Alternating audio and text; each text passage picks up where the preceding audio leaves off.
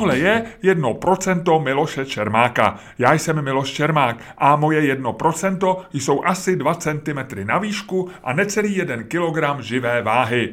1% je taky podcast, který právě posloucháte. Pokud vás o něm zajímá víc, najdete vše na webu mého newsletteru 1%.cz.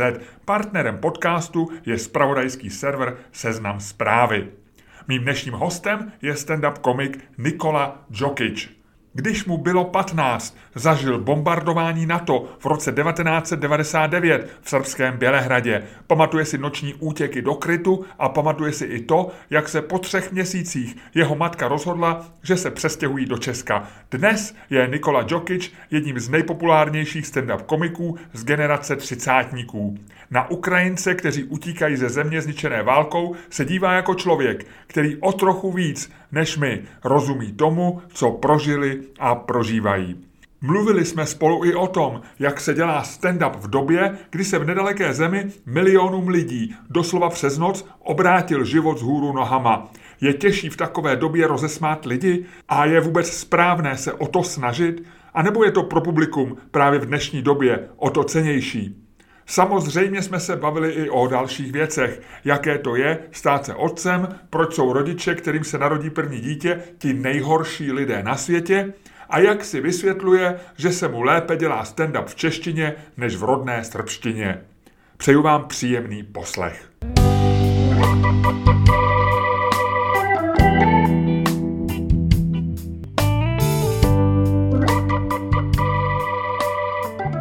Spojíme 2 věci, které jsou nespojitelné, a to je válka a stand-up. No, zní to spojení divně, ale trošku to má jako co do sebe. No. Ty jsi tak trochu válečný dítě.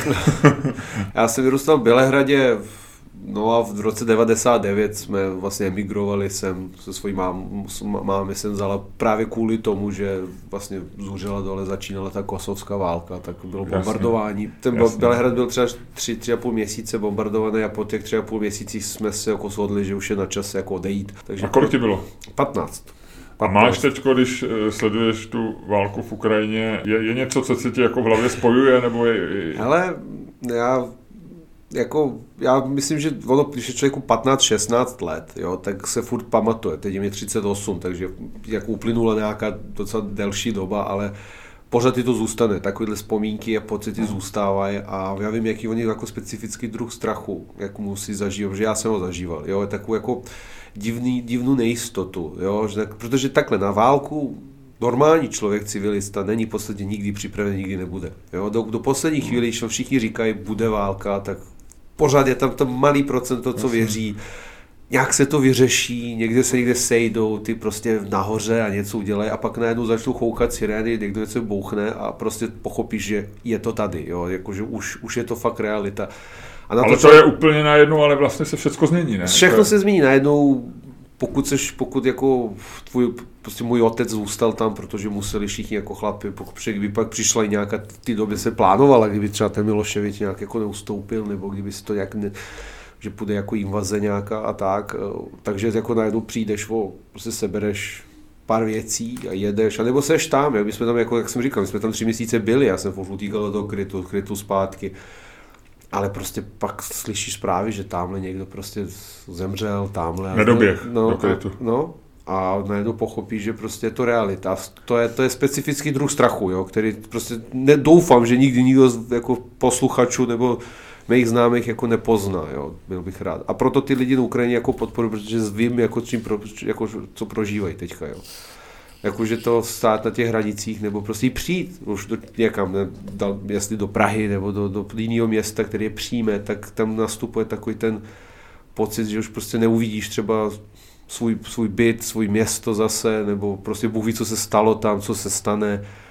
Nedej bože, máš tam furt na té Ukrajině třeba otce, manžela, bráchu, jo, který bojujou a jsi někde uprostřed, kde prostě teď neumíš jazyk, neumíš nic a je to zvláštní, je to strašný a není to vůbec jako příjemná záležitost, proto jako si říkám, že když lidi tady vidí jako uprchlíky z Ukrajiny, že my jsme vlastně asi do naší generaci jsme nikdy úplně nebo já jako jo, ale že by se tady přišla obří jako imigrační vlna Evropanů, protože ti Ukrajinci, kteří sem jezdí, nejsou jako jak byla to uprchlická vlna třeba ze Sýrie, které je trošku odlišně kulturní, jo. Tady jsou prostě lidi, s kterými normálně půjdeš na pivo, jo, jako dost případech. Takže jako jim nějaký, kromě samozřejmě finanční podpory nebo nějaký obecní podpory, tomu je dobrý občas, když je člověk vidí nebo zeptá se, jako, jak se máte nebo něco, a nějakou vřelost tím dát prostě. Takže je to pro tebe jako zvláštní pocit, že jo, trošku? No, když to začalo v Ukrajině, jsem slyšel, že se bude jako lidi jako emigrujou a tak jsem se trošku vzpomněl na ten pocit, tady je to pěkný, no. Takže je to pro mě jako takový nepříjemný, no. Jo, ale vlastně uplynulo 22 let, 23 let. Tak... Jako doléhá to na každý, ať chce nebo ne. A jedna věc, jeden citát nebo jedna věta mě jako takhle uvízla, přestože, a myslím, že to byl Martin Šimečka, který říkal, že na válku se jako psychicky nejde připravit, že to jako, kdyby se člověk připravil na smrt, že to je něco jako, že to je tak odlišný pocit, jako, že... No, to jsou dvě jako kategorie. Jedna je ta uprchlická verze ty války, kde se můžu vyhnanej ze svého domova, ze svého života, který znáš, někam jinam a musíš se jako přizpůsobit a docházet, jako, že jsi starší, jsi dítě, tak to dítě třeba to má taky nějaký strach, ale dospělejší lidi už jako začínají od znova. Jo? A ještě mají odpovědnost. Ještě mají zodpovědnost, začínají od znova. To měla moje máma, když jsme sem přišli. Já jsem byl 15letý kluk, takže já jsem to jako spolíhal, že se to nějak jiný zařídí, ale musela to zařídit jako by moje máma, takže ta zodpovědnost toho dospělého člověka jako jiný druh. A pak to, o čem mluvíš ty, je vlastně ten fakt, když už jako ty seš ty válce, jako voják, nebo jako když narukuješ, tak to je to, že na to se to... Ale nebo i civilista, když jsou prostě ty nálety a když jsi civilista, že to je vlastně úplně jako jiný, jako, že se jako objedneš v paralelním vesmíru. Ano, jo, ano, to dochází, jako jsou státy po světě, bohužel, kde se takový ty násilí děje častěji a ty lidi už jako skoro celý život žijou v takovým nějakým pocitu, že můžu zemřít v podstatě, ale jsou pak státy jako třeba Ukrajina, kde ty lidi měli pohled na svět stejně jako máme my tady, jo? Že nepočítali, že by jim někdo poslal ruskou raketu do paneláku, kde by to zabilo x bytu a lidi by tam uhořeli, jako to prostě na to nejseš připravený a proto jako je to specifický druh jako strachu a nejistoty, který se budí v lidech. No. Ty lidi, kteří nezažiju, nemůžu ani znát, což je dobře, ale je to takový... Většina posluchačů tě pravděpodobně zná, protože jsi relativně známý komik, byť v žánru, který je menšinový, ale už jsi v televizi, už máš představení, vyprodáš sály. Pokoušíme se. Ale pro ty, co tě neznají, tak ty děláš stand-up podle mě tak zhruba stejně dlouho jako já, o něco kratší dobu, myslím tak o půl roku. Kratší, no 2015. 2015 a vlastně já jsem začal s underground komedy tehdy a vy jste teprve rozjížděli Troníček, nebo bylo prostě pár představení. My jsme začali s underground komedy 2014 a zhruba po roce jsme si jako starší lidi říkali, nemáme zapotřebí, aby nás považovali diváci za pedagogický dozor a uděláme si svoji představení pro diváky, kteří ocení starší muže na pódiu.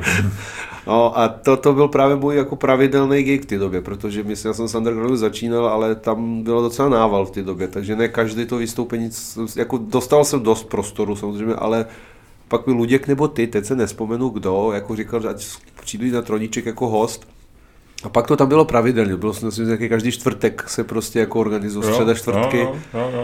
Byla to dobrá doba. To byla dobrá doba, já si na to vzpomínám, byl hezký ten Troníček. No, Mělo to atmosféru, ze začátku tam chodili naši kamarádi, skoro jsme jim platili, aby přišli a ke konci jsme dokázali Troníček vyprodat. Ne, že by to byl velký úspěch, tam bylo 54 míst. 54 míst, ale ono tam vypadalo, to bylo docela jako...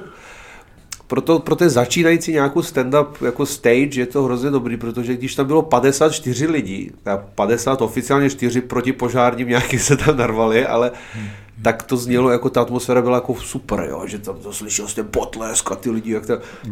Bylo to divadlo a mělo to atmosféru. Bylo to atmosféru, ale když přišlo půlka, tak pořád to nebyl takový průser, že jo, pořád to malém místě to stačilo tak, aby se tam dalo jako, aby se nebyl jako blbý pocit, že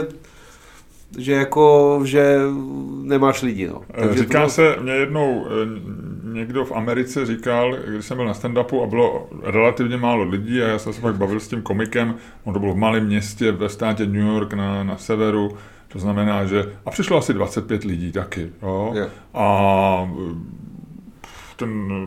myslím, že všichni s ním byli docela v pohodě.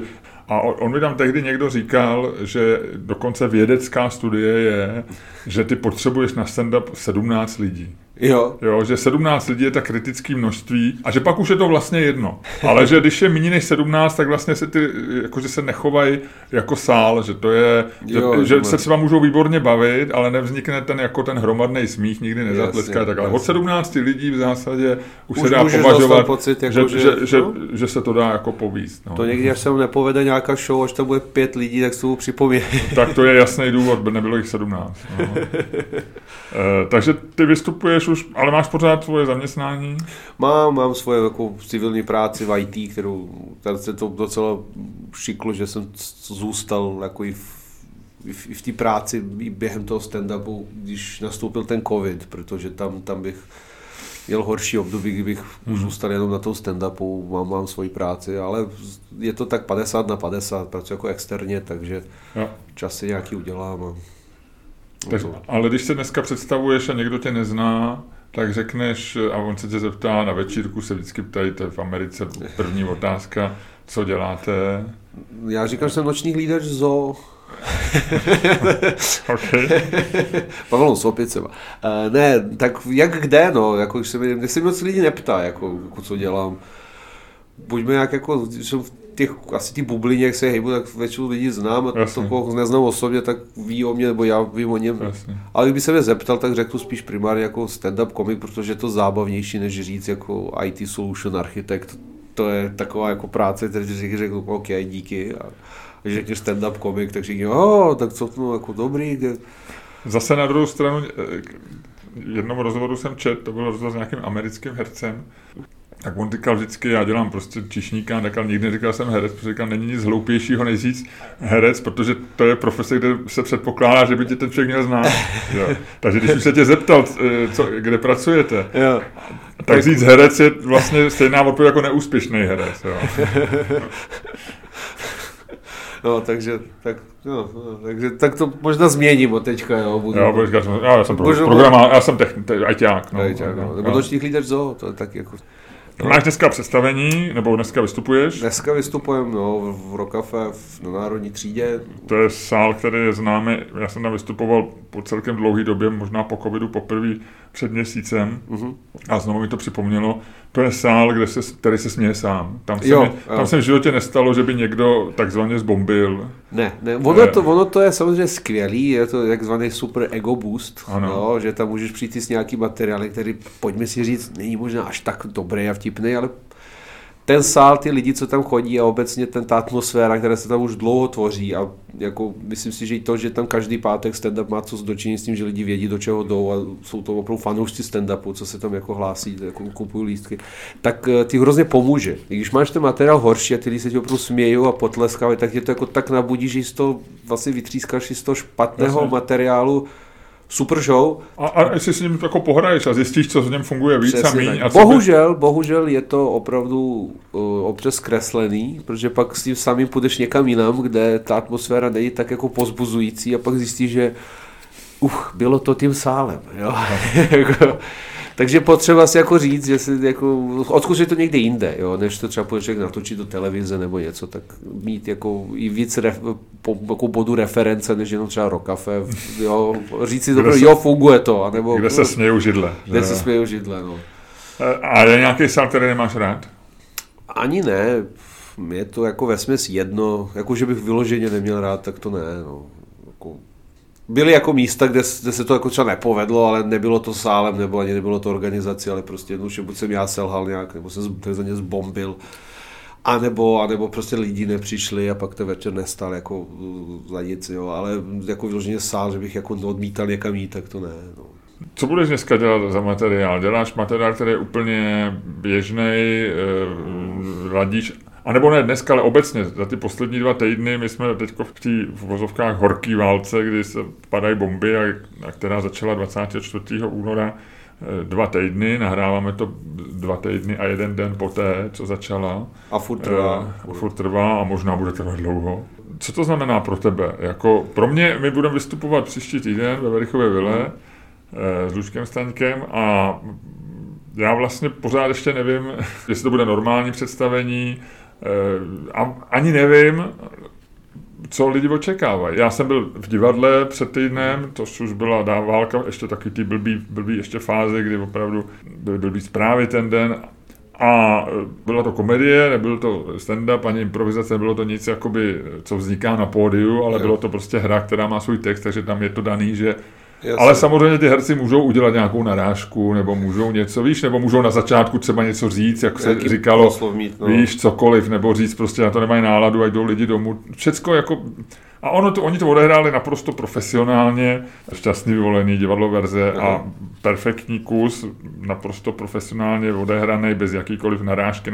A vlastně jsem jako divák si pak říkal, že jsem to strašně přivítal, že na tu hodinu a půl, že člověk úplně zapomněl vlastně, jo? Jako když člověk se ráno probudí a říká, do prdele, zase jsem v té realitě, jo. A tohle bylo, že to skončilo, já si říkám, vlastně jsem byl spokojený, říkám si, teď zase se zapne mobily a zase už nám nablikají notifikace jako z zpravodajských serverů, co zase kde bouchla porodnice nebo něco, jo. Vlastně, tak to se ptám, jako, co ty si myslíš, že lidi čekají? Já na to koukám takhle, já si myslím, že lidi, když jdou na stand-up, tak se chtějí pobavit, jo, i když je ta válka. Samozřejmě já na to nahlížím v podstatě stejně jako třeba na covid, jo, i když jsme po covidu vystupovali, nebo většina mojich výstupů v podstatě vůbec nebylo nic o covidu v tom. Já si přesně říkám to, že ten člověk, který přijde a bude mě poslouchat třeba 15-20 minut tam, protože asi víc na jako během toho večera, tak přesně chce trošku vypnout, jo, zasmát se, poslechnout si něco, než aby každý komik za sebou přišel a říkal svůj názor na válku,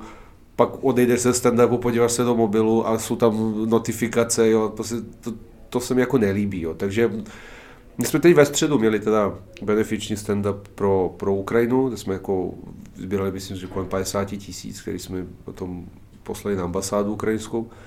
Tam jsem měl monolog na začátku, takový proslov malej, jako z titulu toho, že jsem zažil válku, tak by přišlo jako místní, když děláme speciálně večer na podporu jako Ukrajiny, tak tam to říct, ale pak jsem měl celý ten bit, vlastně byl prostě můj stand-up, jako bez nějakých... A dneska hodlám to udělat asi v podstatě stejně, no. Možná ten úvod řeknu, ale možná ne, no, nevím. Ale rozhodně ten materiál nebude o tom, co se děje. Jo, myslím, že těch informací a těch názorů je kolem nás až možná bohužel moc, takže do humorního večera to z mé strany jako úplně jako nepatří. A ono navíc pozor, ještě další věc.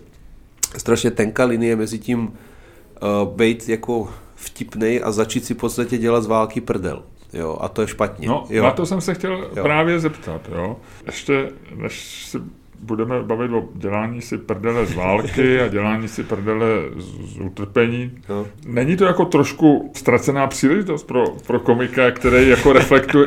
Já to teď říkám jako zní to cynicky, když se směješ, ale není to něco, co... Jestliže my si děláme legraci, ty si děláš legraci většinou, já nevím, máš často o sexu, o dospívání, pamatuju si tvoje vynikající historky, prostě i vlastně z Bělehradu z dospívání, jo,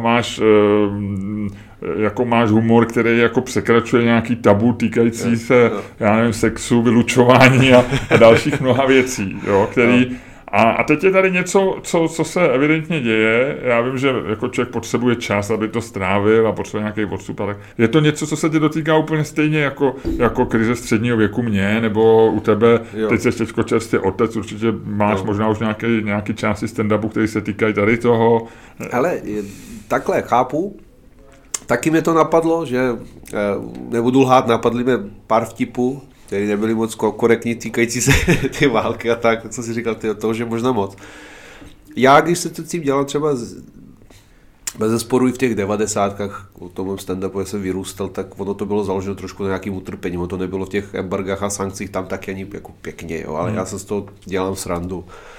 Jo, i z těch všech ostatních věcí, které si jmenoval, si dělám srandu, ale já jedu tu logiku, že se to stalo mně a tím pádem já můžu rozhodnout, že si z toho udělám, i když je to něco špatného, jako by tu prdel. Válka na Ukrajině se neděje mně, jo, děje se někomu jinému v podstatě, jo, a já se jako, pro mě to taková ta hranice, si řeknu, OK, nebudu si to dělat, protože nemůžu. V mým případě mi někdo řekne, a děláš si prostě třeba prdel z té kosovské války, a řeknu, jo, byl jsem tam, zažil jsem to, mám právo na to si dělat, co chci, jo. tady nejsem na Ukrajině, takže nechci jako... Rozumím tomu, že si asi nebudeme... Stejně ty jako máš tu krizi, nebo já mám rodičovství nějaký, tak jasný, zažíváme to. Člověk si jednoduše dělá legraci ze sebe a zdráháš se dělat si legraci z někoho, kdo je na tom hůř než ty. Ještě si můžeš dělat legraci z někoho, kdo má na tebe navrch, tak to je takový, jak se říká, že nahoru. Nahoru můžeš, dolů ne. Dolů ne, jo, ale pak je možný i jako... A pak tomu je stand-upový, já říkám, já bych ten vtip chtěl říct, jo. No, ale pak je tam ještě věc, že ty si můžeš vlastně dělat legraci jako z nás, protože my taky na tu válku nějak reagujeme, jo. A můžeš, rozumíš. A teď je tady ta věc, že my teďko, jako samozřejmě, můžeš si dělat legraci třeba, já nevím, z lidí, kteří si dneska jako dávají ukrajinskou vlaječku do názvu Twitterového účtu. A je to jako samozřejmě ty říkáš, že to je moc hezký gesto, protože ty těm lidem dáš tu... Ale dobře, ale to už není si dělaný z války jako takový, to už je skupiny lidí, kteří něco... A to jo, to já budu si třeba možná i dělat. Vidíš, dobrý nápad, děkuji, že možná ti ukradnu teďko. Teď se chci právě zeptat, co ti přijde jako z těch... A já vím, že jsme na tenkým ledě. Jo, jsme. Ale tam můžeme bruslit hodně dobře už dlouhá léta, takže... A teď v jednu chvíli, jako já chápu to vzedmutí ohromných emocí a patosu, a že si někdo dá vlaječku do Twitterového účtu, no ale jako tím jako moc nepomůžeš nikomu vlastně. Jako já jsem dlouho jako podporuju dělat si, i když někdo by řekne, oni dělají dobrou věc, tak já obecně mám rád si dělat srandu z různých prázdných a gest skupin lidí tady. A teď on to nemusí být třeba prázdný, že? Je to nemusí, ale většinou jsou. Ale jako, většinou třeba není nic komičtějšího, než dojetí nad svojí dobrotou. No, třeba, přesně. Když se někdo dojímá tím...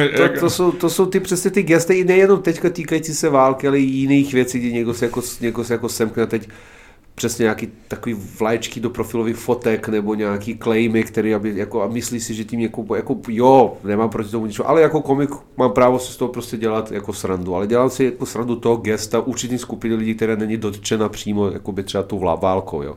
U těch fotek, víš co, to je jako, ono, když se, to myslím, že je stand-up, jak se jmenoval, takový ten hrozně kontroverzní Ježiš, teď mi vypadlo jméno, já se vzpomenu. Tak on měl jako parádní bit, který říkal, že když se stane nějaká tragédie velká, tak lidi začnou dělat tyhle gesta, začnou hodně jako psát svoje názory dlouhý. Tak George Carlin měl slavný. A nebyl to Carlin, byl to, ježiš, já se vzpomenu, dokonce rozhovoru po kecu se vzpomenu, jo. Tak on říkal, to není nic jiného, než ten člověk, který prostě řve veřejně, já jsem furt tady, nezapomeňte na mě, že... Já jsem to slyšel, kdo to... No, Jeselnik. Jo, tak on měl takový, že to je tak prázdný gesto, že to jenom o tom sobeckým, já jsem furt tady. Ukazuješ sebe. Já ukazuji sebe, já pomáhám, já jsem tady, nezapomeňte, že já jsem hodnej, že já, jo, místo drž hubu, pomož a nech prostě věci. A teď člověk by si z tohle chtěl udělat legraci, ale v tu chvíli mě začne jako ten můj, a to není jako, že jako to někdo vytrhne z kontextu a budou říkat jako Džokič nebo Čermák je zrůda dělá, ale je to moje vlastní autentice, se říká, ale je tady spousta lidí, který vlastně třeba jako začnou pomáhat a pomůže. Víš, jako, že jako nechceš jako sypat nějaký písek jako do relativně... A tak oni pomoct můžou a nemusí dát tu vlajku. Vím, ale máš ho vlastně... Máš ho rád, jo, ale jako myslíš, že je to dobrý člověk, není to žádný jako... Ale je to takový jako vlastně, no, ale jasně. Ale když je to dobrý člověk, který pomáhá, tak taky musí pochopit humor, no. No, ale to nikdo nepochopí. Zvlášť v tomhletom, no tak když jsi dojetej svojí dobrotou a teď ty vlastně tam máš opravdu v těch zprávách vidíš věci, které jsou hrozný, jo, které se vlastně netýkají tady toho, čeho se dělá legraci, ale ono, když se to propojí, tak v těch lidech já myslím, že to je opravdu strašně riskantní téma. Neříkám, že není. Já jsem někde četl, někdo psal nebo dával na Facebook a vyfotili se celá rodina a psali tam, že celá rodina mají ukrajinskou stužku. Jo. Stužku. No a já mě okamžitě seplo, že vlastně jako předtím měli i ukrajinskou služku, že? Protože spousta lidí mělo tu paní, co jim chodí uklízet. A teď já jsem říkal, mám jako vlastně napsat nějaký tweet, jako nejdřív stužku, potom služku, nebo nejdřív služku. A nakonec jsem si říkal, nebudu do toho. Není to věc, která, je to možná něco, co by mohl člověk říct v sále, jo, kde vlastně... Kde to není nahraný nikde, jo? No, mně nejde o to nahrání, mě šlo vyloženě jako o můj jako pocit sám ze sebe, jo. A když si ty lidi jako připravíš a navedeš si je tím směrem a oni se tomu pak zasmějou, pokud by se to jako... To ještě není vtip, co říkám, jo. To je jenom jako nápad vlastně, že jsou dvě podobné slova, jo. A teď by si z toho musel udělat nějak vtip, a když si tam ty lidi a oni se tomu zasmějou, tak tím smíchem tě vysvobodí, dají ti vlastně amnestii, protože v tu chvíli ty jsou tví spolupachatele, oni se mu zasmáli a tím pádem to bylo vtipný a je to v pořádku. Jo. Co to by ještě připadá, jako, co myslíš, že časem se objevuje ten stand-upu? Jako, co se jako... Bizarnosti našeho života ovlivněnýho prostě blízkou válkou. No, ale jako já si budu pravděpodobně dělat z nějakých gest tady prázdných srandu, jo. Ale jako taky jsem, vrátil se k tomu, když jsi nechtěl napsat ten tweet, nebo status, nebo říct to publikum takový vtip, pak si chtěl napsat, bylo už je moc daleko, mě to jako blesklo hlavy, no, prostě, vlastně ale to jako, slovo, no, jo, jako jo. ty... A já jsem tak jako nasdílel, mě to přišlo vtipný. Jo, pak jsem to smazal, teda po dlouhé době jsem něco smazal, jako z Facebooku teda, jo. A to bylo jako takový screenshot, který mi vyskočil, jsem měl jako ČT jako zprávy, kde bylo napsala, začala válka v Ukrajině, což bylo ten v podstatě den, a potom jsem měl sponzor reklamu od Bolt Food, nabíráme hodně nových řidičů, jo, to jako, nebo už chceme jsem si říkal, no, a pak jsem to pochodce smazal, říkal jsem si, já to zase jako... A smazal to sám, nebo že lidi začali jako reagovat? Ono to tam bylo velice krátce, jo. Takže ano, objevují se takové jako myšlenky, ale nevím, já spíš jako nějaký vtip si udělám, ale nepřímo z té války, nepřímo z Ukrajinců jako lidí, nepřímo, ani z Rusu si nechci dělat prdel, jako hold, mám i přátelé tady z Ruska, který jsou úplně skvělí lidi, jo. Ta kolektivní vina je strašná věc, jako celkově na světě, jo. Takže se chci toho držet pryč, ale z těch jak se říká, first world prázdných gest, jako lidí, kteří žijou úplně bavlnce život v velkém městě a myslí si, že jedním malým gestem změní všechno, že jsou vlastně lepší lidi, tak asi to tam zazní u mě, no, chvilku, no. Ty jsi teďko zmínil Rusy, to je samozřejmě citlivý téma, je to věc, kterou asi trochu řešíme všichni, já s tebou naprosto souhlasím, že kolektivně je hrozná, na druhou stranu si nechávám právo, že mě Rusové teda celý život trošičku jako jasně, to není problém. Iritujou, ale rozumím tomu, co říkáš. Myslíš si, že to budu mít těžký tady teďko? Ale já myslím, že jo. Já myslím, že nejenom tady. Jo. Bohužel prostě žijeme v době, kdy za 14 dní, v technologické době, kde za 14 dní je jeden národ schopný se stát nepřátelem číslo 1 úplně všude. Až na 3 státy, kterým ty sankce nedali. Jo.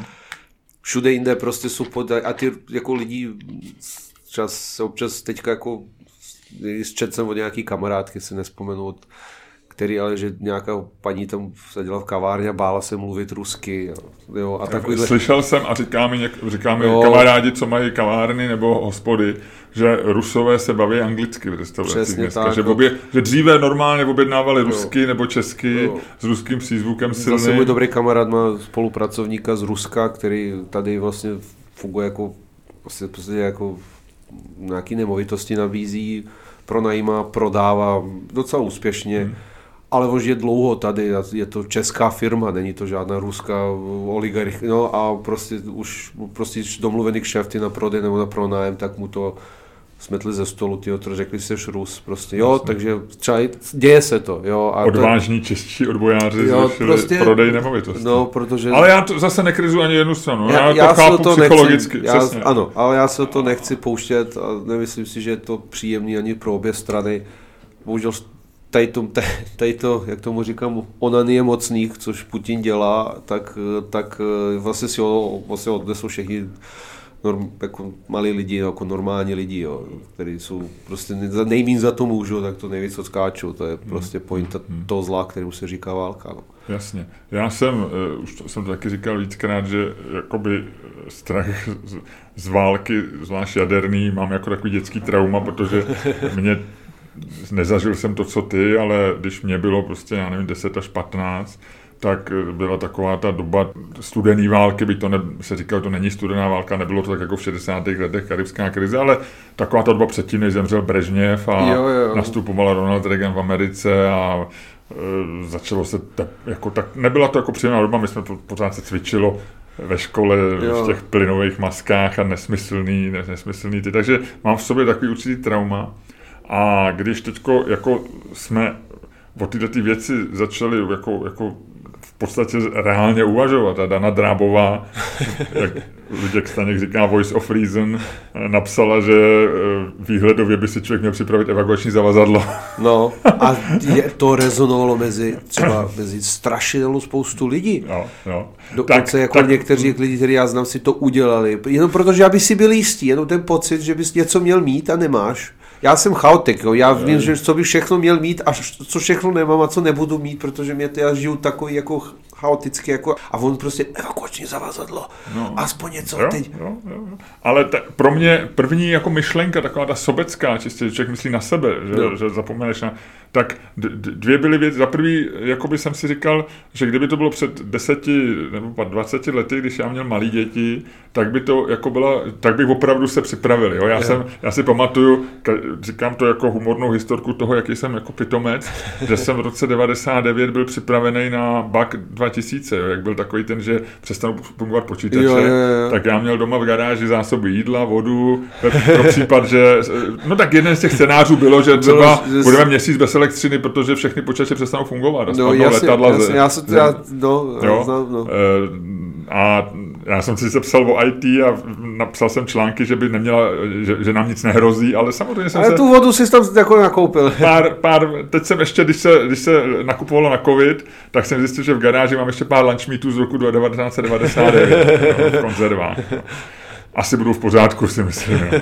Ale a to dneska vlastně, když jako už mám na starost jenom sám sebe nebo ženu, a tak jako už nemám ten pocit zodpovědnosti, jako, že musím připravit evakuační zavazadlo. A druhá věc byla, to bylo silnější, tohleto první říkám spíš jako vtip, a to druhý myslím docela vážně, že jsem si říkal, jako, že je ta úleva, že jsem na dobré straně aspoň. A to souvisí s těma Rusama. Já, když jsem v těch 80. letech, my jsme milovali Ameriku, já jsem poslouchal každý večer hlas Ameriky v 15 a četli jsme Kerouaka a byla prostě... A člověk měl pořád, já nevím, jestli bych dokázal reálně pak emigrovat, ale měl jsem pořád v hlavě takový to, že když to bude stát za houby, tak se seberu a prostě odsud vypadnu a pojedu do Ameriky. Jo. A teď mě jako vlastně představa, že by byla válka v té době a my bychom byli jako proti Americe a proti tomu západnímu světu, který jsme obdivovali a ve kterém jsme chtěli žít a kde je svoboda, jsme věděli a nikdo neměl iluze o nějaký komunistický ideologii nebo něčem. Tak to bylo frustrující. A teď jsem si říkal, dobrý, tak když teď budeme aspoň na té dobré straně. A proto mi je líto, proto mám jako velkou empatii k těm Rusům, který samozřejmě určitě spousta Rusů Putina podporuje. Teď jsem se o tom s někým bavil, vyhrává tam volby, nevím, nakolik jsou zmanipulovaný, ale určitě... Hodně zmanipulovaný. Ale určitě jako tam nejsou osamělí podporovatelé Putina, asi bude jich relativně dost. Jo. Tak mě je hrozně líto těch lidí, kteří jako milujou svobodu a mají rádi svobodný svět a jsou určitě chytrý a chtějí dělat prostě ajťáky a zakládat firmy. Konec konců Google spolu založil taky Sergej Brin, který se možná narodil dokonce v Rusku, že jo? Nebo v Sovětském svazu. Tak jako mám proto empatii, no. No, jako je to tady. Já jsem, jak říkáš, že jsi na správné straně, tak já jsem psal jako komentář, že průměrný Němec se teď jako dívá na Evropu a říká, jo, takže vy chcete, aby jsme se jako nazbrojili, případně přes Polsko táhli do Ruska, jako nedejte nám to písemně, jo, tentokrát na to napište, protože aby nebyl problém, jo. Kdybys tomu někdo řekl třeba 40, že budeš tady prosit Němce, tak bys řekl, jsi blázen, ne, to... Situace se mění, no, ne? A ještě teda poslední dotaz. My čteme všude, že smích je terapeutický, když se lidi smějou, taky to pomáhá. No, to je takové teoretický, akademický ty. My víme dobře, že když se s někým směješ, jak jsem to říkal, tak vlastně, teď jsem slyšel hezký citát od Jimmy Carra, který říkal, že smích je úplně nejbližší vzdálenost mezi lidma. Ale tak jako když to třeba spojíme třeba s tím tématem války a to jako neštěstí toho zla jako a to utrpení, tak i v takových situacích se lidi smějí a měli by se smát. Já jsem se smát. Třeba můj otec, který v té bosenské válce bohužel byl, tak on říkal, ale musíš se pořád pokoušet ty věci hrozný brát s nějakým humorem, protože máš dvě možnosti. Jo. Máš to být jako špatnej a více víc být v nějaký depresi a víc, anebo prostě nemusíš. Jo. A je to strašně těžké, on to tak jednoduše řekne, jo. Každý ti řekne, tak se na to vykašli, buď šťastný, to není tak jako pravda, jo. Ale smát se prostě obecně i když se vám děje něco špatně, nebo i když se děje něco kolem vás a prostě si dát jako prostor sám sobě být jako pobavený, protože ono spousta lidí si řekne, nepůjdu na stand-up, teď je smutná doba, tak se nebudu smát. Jo, teď je to seriózní, teď to není joke, ne, to není. I teď je i víc možné, než normálně potřeba jít a vypnout hlavu, smát se. A to, že to spojuje lidi, tak někdo dokonce tvrdil, že je jednodušší jakoby fejkovat detektor lži, když se to někdo dobře naučí, než se smát, nebo respektive víc lidí, i když dobře umíš jako fejkovat ten smích, nebo upřímný smích, tak to víc je poznat, než jsou lidi, kteří třeba detektoru lži dokážou to blafnout. Jo. Takže to je jedna z věcí, které opravdu poznáš, když se někdo upřímně směje, jo, což je strašně vzácný emocí, kterých máme. No. Takže já říkám, i když jsou časy tvrdší, i když během toho covidu, kde spousta lidí měla problémy s živobytím jako celkově, tak bylo potřeba si dělat z toho srandu. No. Ono se navíc i říká, že spousta komiků vlastně nejsou moc veselí lidi, že jo? No to vůbec, no. Ty seš třeba, myslím si, trochu výjimka, nebo ty seš to, čemu se anglicky říká easy going, ty seš jako podle mě, nebo působíš jako pohodář, ale i z našich kamarádů, s kterými jsme vystupovali, tak to je prostě někdy, řekl bych, jenom jako výčet psychiatrických diagnóz, jo? Takže jako stand-up komik není člověk, který jako přináší zprávy z veselého světa. Ale já jakoby považuji sebe za šťastného člověka, jo, jako opravdu nemám, možná primárně, protože když jsem něco zažil dětství, tak jsem se jako nějak vnitřně rozhodl, že prostě budu šťastný a že budu na věcem mávat rukou a říkat, jo. Zároveň sám mám období nebo momenty, kdy jsem třeba těžce jako asociální, jo, že prostě nejsem, ono lidi říkat, že jsi jako extrovert a potřebuješ tohle, ano, ale jsou momenty, kdy jsem šílený introvert, jo, kdy opravdu prostě nechci nikam jít, nechci nikoho vidět, si být doma, zkouknout filmy se synem, prostě úplně jako. Takže to se u lidí střídá, ale ne, pravdou je, že spousta komiků nebo obecně herců třeba jsou buď introverti, i když je herec, nebo jsou prostě strašně smutní nebo depresivní, i když jsou komici, protože občas i to nadání, rozesmát lidí občas pochází z nějaký deprese, který ten člověk má. No. Je to tak, většina. A ono tím spíše ta naděje, kterou to přináší, jako věrohodná, že když jako je někdo, jako kde tak je to terapie pro spousta lidí. Já znám, nebudu jmenovat samozřejmě kolegy, jo, ale znám jich pár, který vlastně bojují sami se svojí nějakým démonem tím, že dělají stand-up. Jo, a že vlastně ta seberealizace, ta vlastně zvýšování toho ega, jo, ten pocit takového toho, jako, že jim pomáhá hodně, no. Takže to nemusí být vždycky jako špatný pro ty lidi, no. Ty jsi zmínil syna, kolik mu je? Teď je v tuto chvíli rok a budu 4 měsíců, 5 měsíců, rok a 5 měsíců. To je taková ta doba, kdy se ještě počítají měsíce. Tak jo. Ještě mu není rok a půl takhle, bude za chvilku. To budou takový ty malý narozeniny. Budou malý narozeniny, rok a půl, pak 2, pak už nebudou počítat. Tak. Jak tě to změnilo? Ale hrozně moc, jo, jako tak.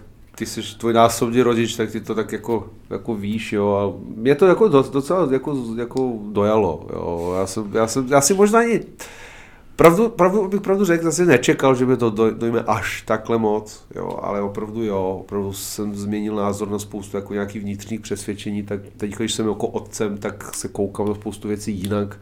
A například?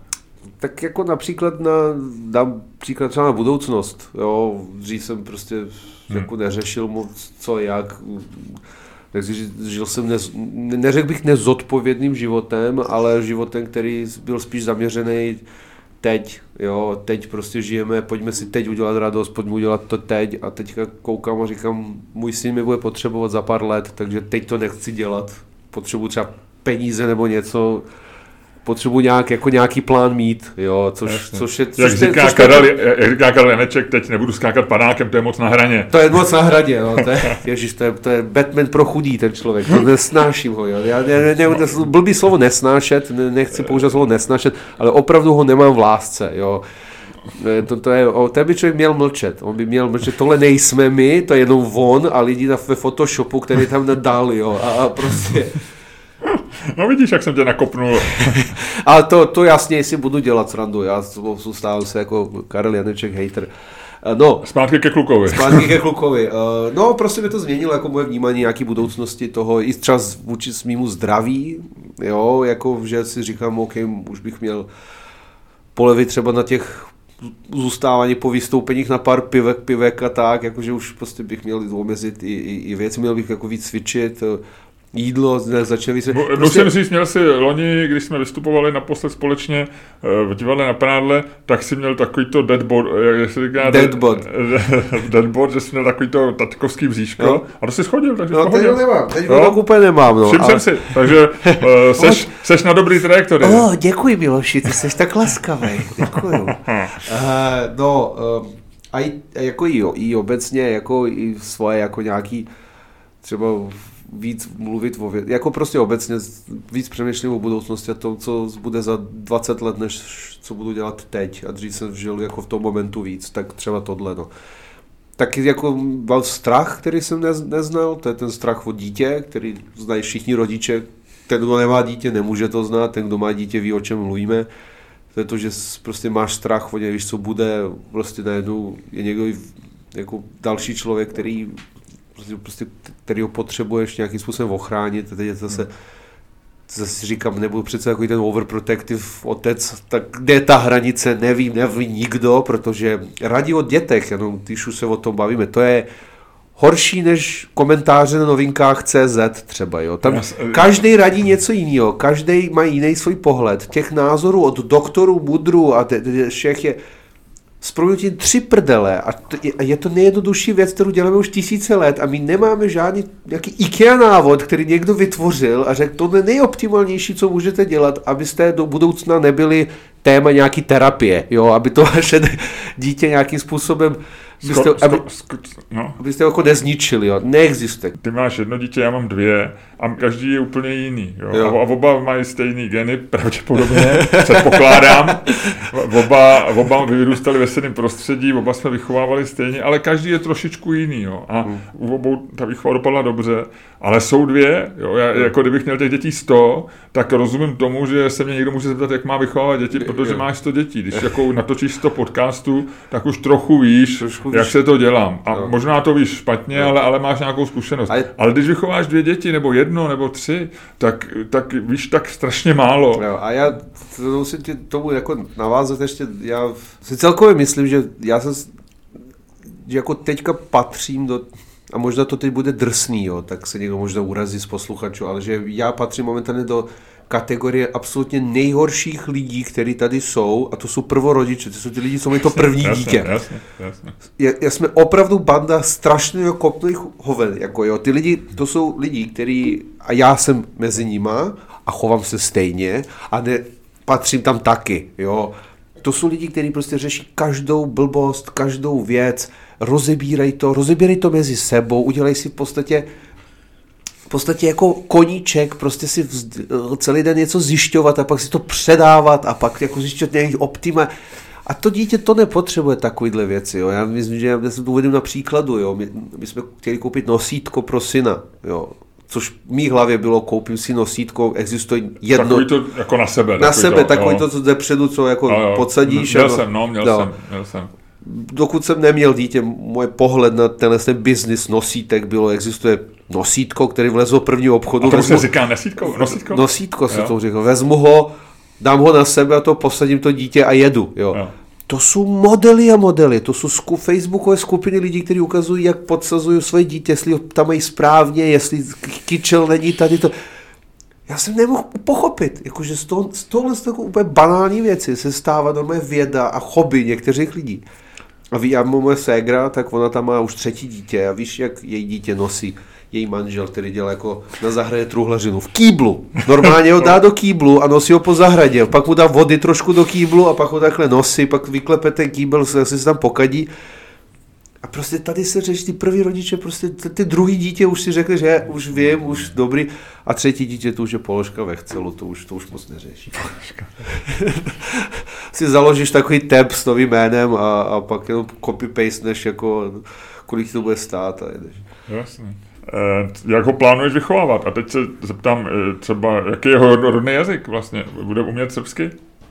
Je tvůj rodný jazyk je srbština? Já se teďka musím, než ti zodpovím na tuhletu geniální otázku, tak musím udělat takový malý break. Já jsem dostal od Miloše Boomer Hooligan pivo, jo, to ochutnávku, teď jsem si ho napil a je to vynikající pivo, jo. Pokud budete moc, tak si ho rozhodně dejte. Jo. Nová značka mezi ležáky, Boomer Hooligan. Lomnické pivo vyrábí a jmenuje se Boomer Hooligan.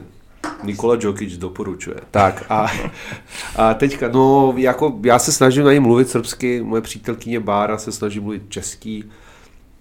On už podle mě reaguje na oba jazyky. Jo? Jak on podle mě, já nejsem odborník multi jako jazykových výchovy dětí, ale z mýho pohledu přijde, že on, když mluvím já, že u mě vnímá jiný jazyk než u jeho mámy, tak když já říkám něco srbsky, tak už jako reaguje, ví, když se ho zeptám, jako, tak on prostě jako... Takže bude asi dvojjazyčný.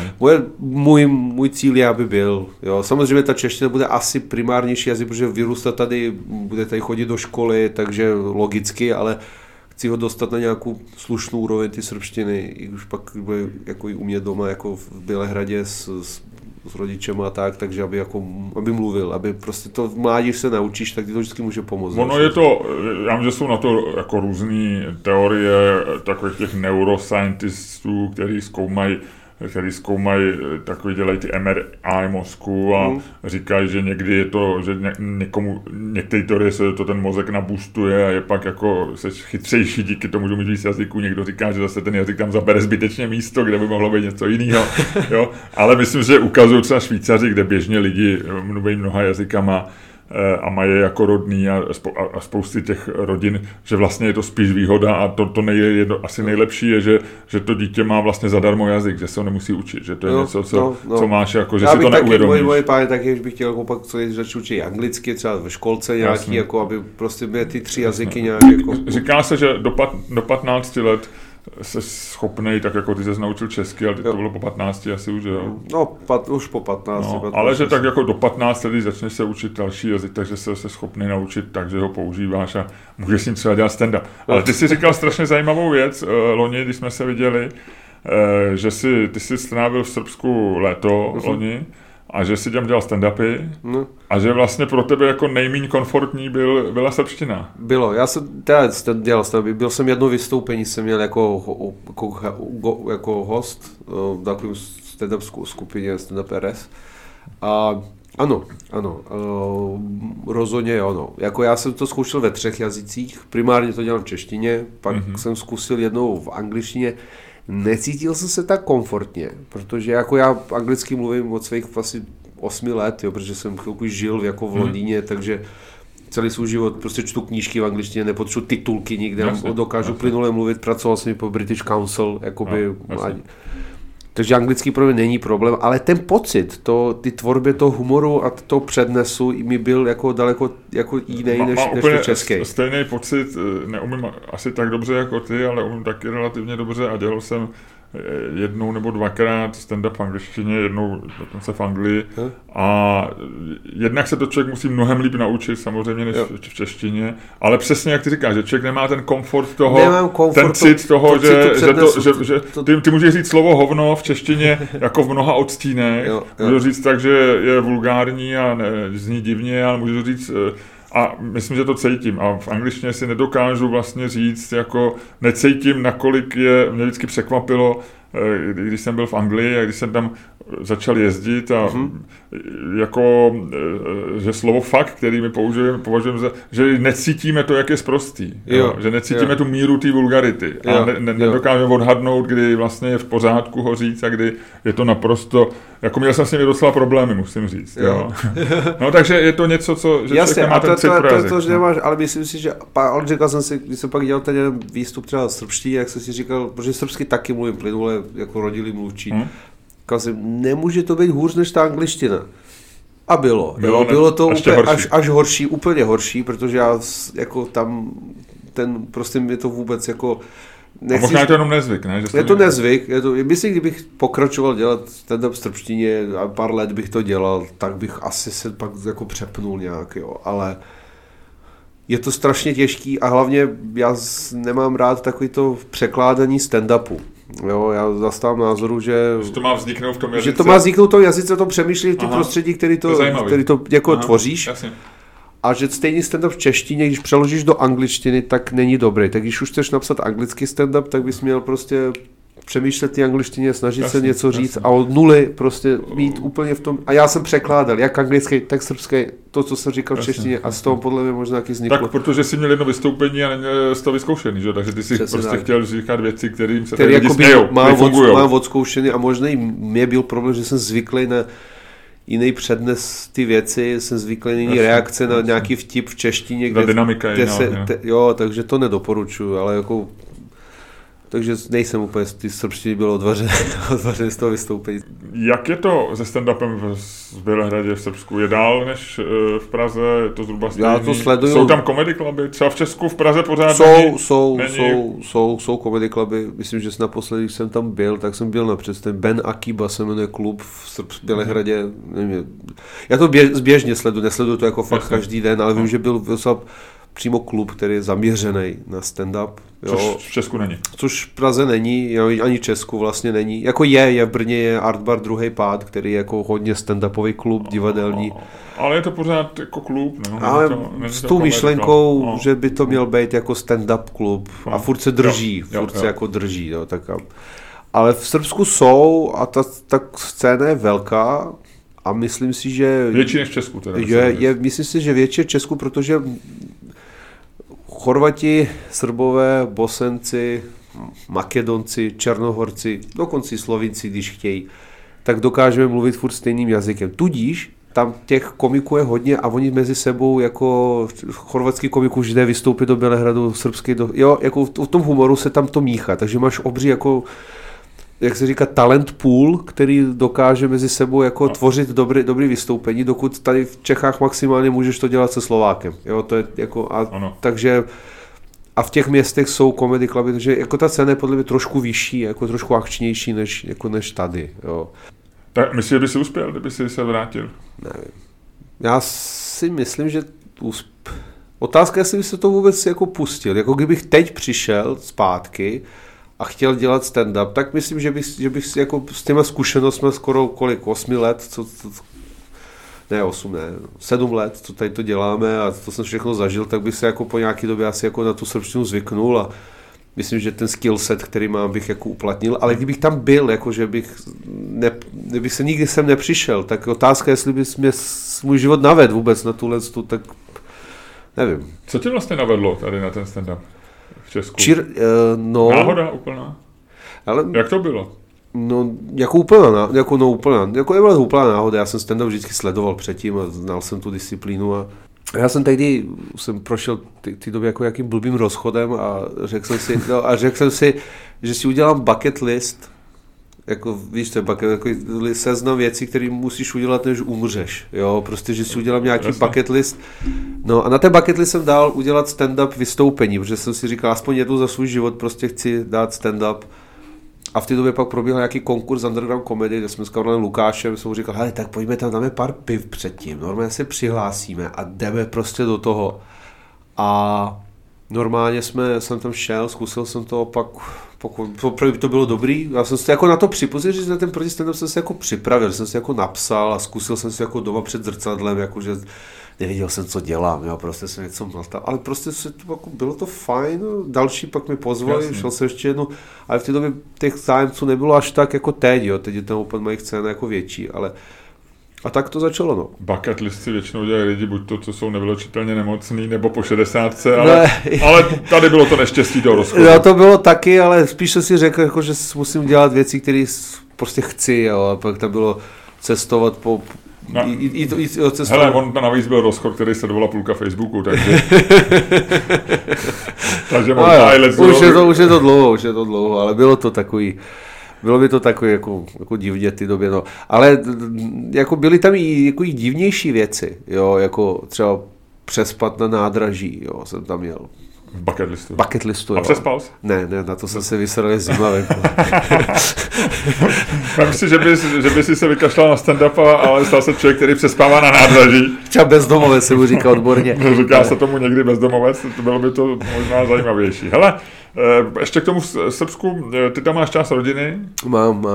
Ty jsi předtím říkal, že většina planety je bere Rusko odsoudila, což platí až na pár zemí, ale jedna ze zemí, který sice asi taky odsoudili, ale má relativně blízko k Rusku, je Srbsko. Logicky je to daný kulturně, mnoha věc má. Já jsem trošku já jsem nechtěl pouštět, protože tady posluchači, ty jako asi budete, že před pár dní jako proběhla jako zpráva, že v Bělehradě byly protesty pro Rusko, jako pro putinovský protesty. Samozřejmě za první se toho chytla ruský média, který tam uvedli, že tam bylo 50 000 lidí. Ani hovno, bylo tam prostě 2000 lidí, jo, to nebylo žádných 50 000 a navíc tam bylo spousta lidí, kteří šli protestovat proti tady těm lidem. A je to jenom kvůli tomu, že vlastně oproti třeba České republice, jako republiky tady, že kde vlastně podporovat válku je už nezákonný, že už můžu jako teoreticky zavřít, když budeš říkat, jako budeš pro válku na Ukrajině, tak v Srbsku to není. A já si osobně myslím, že kdyby to tady nebylo postavené na zákon, že tady je možná i víc než 2000 lidí, kteří budou podporovat to Rusko. Jo. A to Srbsko celkově ten náš prezident, který já nejsem úplně fanouškem, ale on vlastně jako řekl, že my máme jako takzvanou jako neutrální vojenskou politiku nebo obecně politiku. On prostě říkal, že nalíhali na ní Ukrajinci, ať prostě odsoudí ten akt, nalíhalo na ní Rusko, tak on prostě udělal to, že uznal invazi Ruska jako na Ukrajině, řekl, že na OSN jako Srbsko hlasovalo, že je to invaze, je to porušení, jako, Jasně. Jo, že to prostě není jako omluvitelný. Srbsko není Venezuela, to nikdo nezpochybňuje. Jo, je to omluvitelný. Ale druhou věc zase řekl, že odmítal Rusům dát sankce. Říkal, že prostě my jsme neutrální, Rusové jsou naši jako přátelé a pokud sem Rusové budu chtít, tak můžu prostě tě přijít. Takže on jako v podstatě nemíchá se do ty války, ale ani jedné straně jako nechce jako přihrát. Tak jsme zůstali jako stát, který vlastně pořád ty sankce vůči Rusku. A my zase vlastně nemáme důvod, jako to Srbsko si uvědomit jednu věc. Tlačí na tebe Západ, který ty nechce pustit do Evropské unie kvůli tomu Kosovu. Před 20 lety ty sami lidi bombardovali, jo, jako proč bys to dělal, jako prostě řekli, že ale prostě u nás sankce nejsou, to je celý, jo, jestli sem přijde Rus, tak přijde normálně a my mu nic nezakážeme. A to zase jako, ale řekneš, to, co dělají, je špatně. Takže... Jak si myslíš, že to dopadne?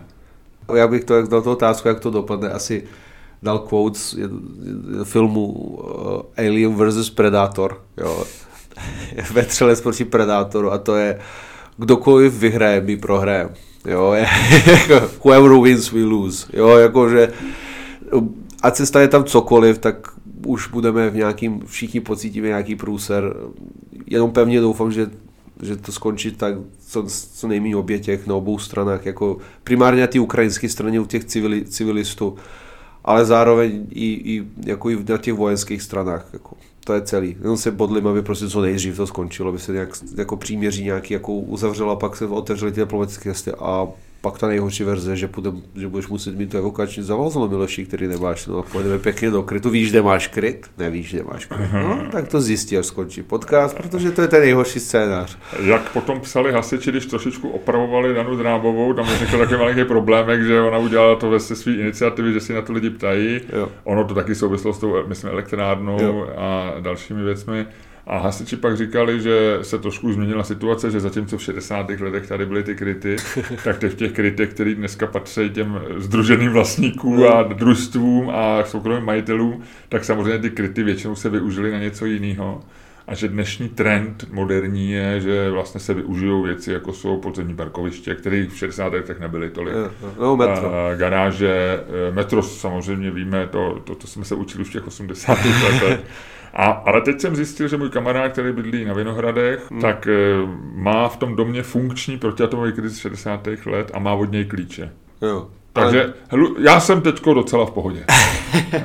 A máš tu vodu, nebo ten lunch nemáš, takže to... Ne, takže, ale... Ne, tak jsou to, kdyby člověk řekl, že budeme žertovat takovýhle hovadinách. Já vím, no. Před měsícem, tak bys se zasmál. Podívej se. Je to... No tak taky se smějem. Smějem. Budeme dělat podcast skryto. Poslední otázka. Za 10 let svět bude lepší nebo horší? Já si myslím, že bude lepší. Myslím si, že strašně spousta lidí teďka furt opakuje všem, že všechno bude špatně, tohle je špatně, řítíme se do průseru, tohle spadne. Nikdo dnes neříká, hej, ono to bude lepší. Otázka je, jestli se vám to bude líbit, jaký to bude, ale pro spoustu lidí to bude lepší. A já si myslím, já jsem pozitivní vždycky a myslím, že za 10 let zase přijde taková ta sinusoida, budeme trošku jako zase jako něco bezpečnější třeba. No. Čekali jsme ale Roaring Twenties a že to přijde už po covidu a bohužel ještě tam je. Ještě tam je, ještě to nekončí, ještě tam nějaký cliffhanger. Tvoje odpověď má ještě jeden možný aspekt. Svět bude lepší, protože už ho nebudou ničit lidi. Já myslím, že svět bude lepší, protože trošku odejde víc ty generace, která je víc závislá nebo víc nachází cestu v násilí. Jo. Že ty mladší generace, které tady vznikají, někdy říkají, jsou nějaký slabochy nebo prostě nějaký... Mileniálové. Nebo Zetko dokonce. Zetkaři, už mileniálové už něco zažili, ale ty Zetkaři jsou to nějaký... Ale já si myslím, že vzniká opravdu velká generace lidí, která bude chtít ten svět řídit jinak, než se řídil předtím. A já jim dám svoji jako naději, že to udělají líp. Překvapivě vážný a bez cynického humoru hovořící komik, stand-up komik a ajťák Nikola Džokič. Děkuji ti, že jsi přišel. Děkuji, a zvu všechny posluchače na jakýkoliv tvoje představení. Já budu rád, když přijdete. Děkuji moc. Díky moc. Děkuji.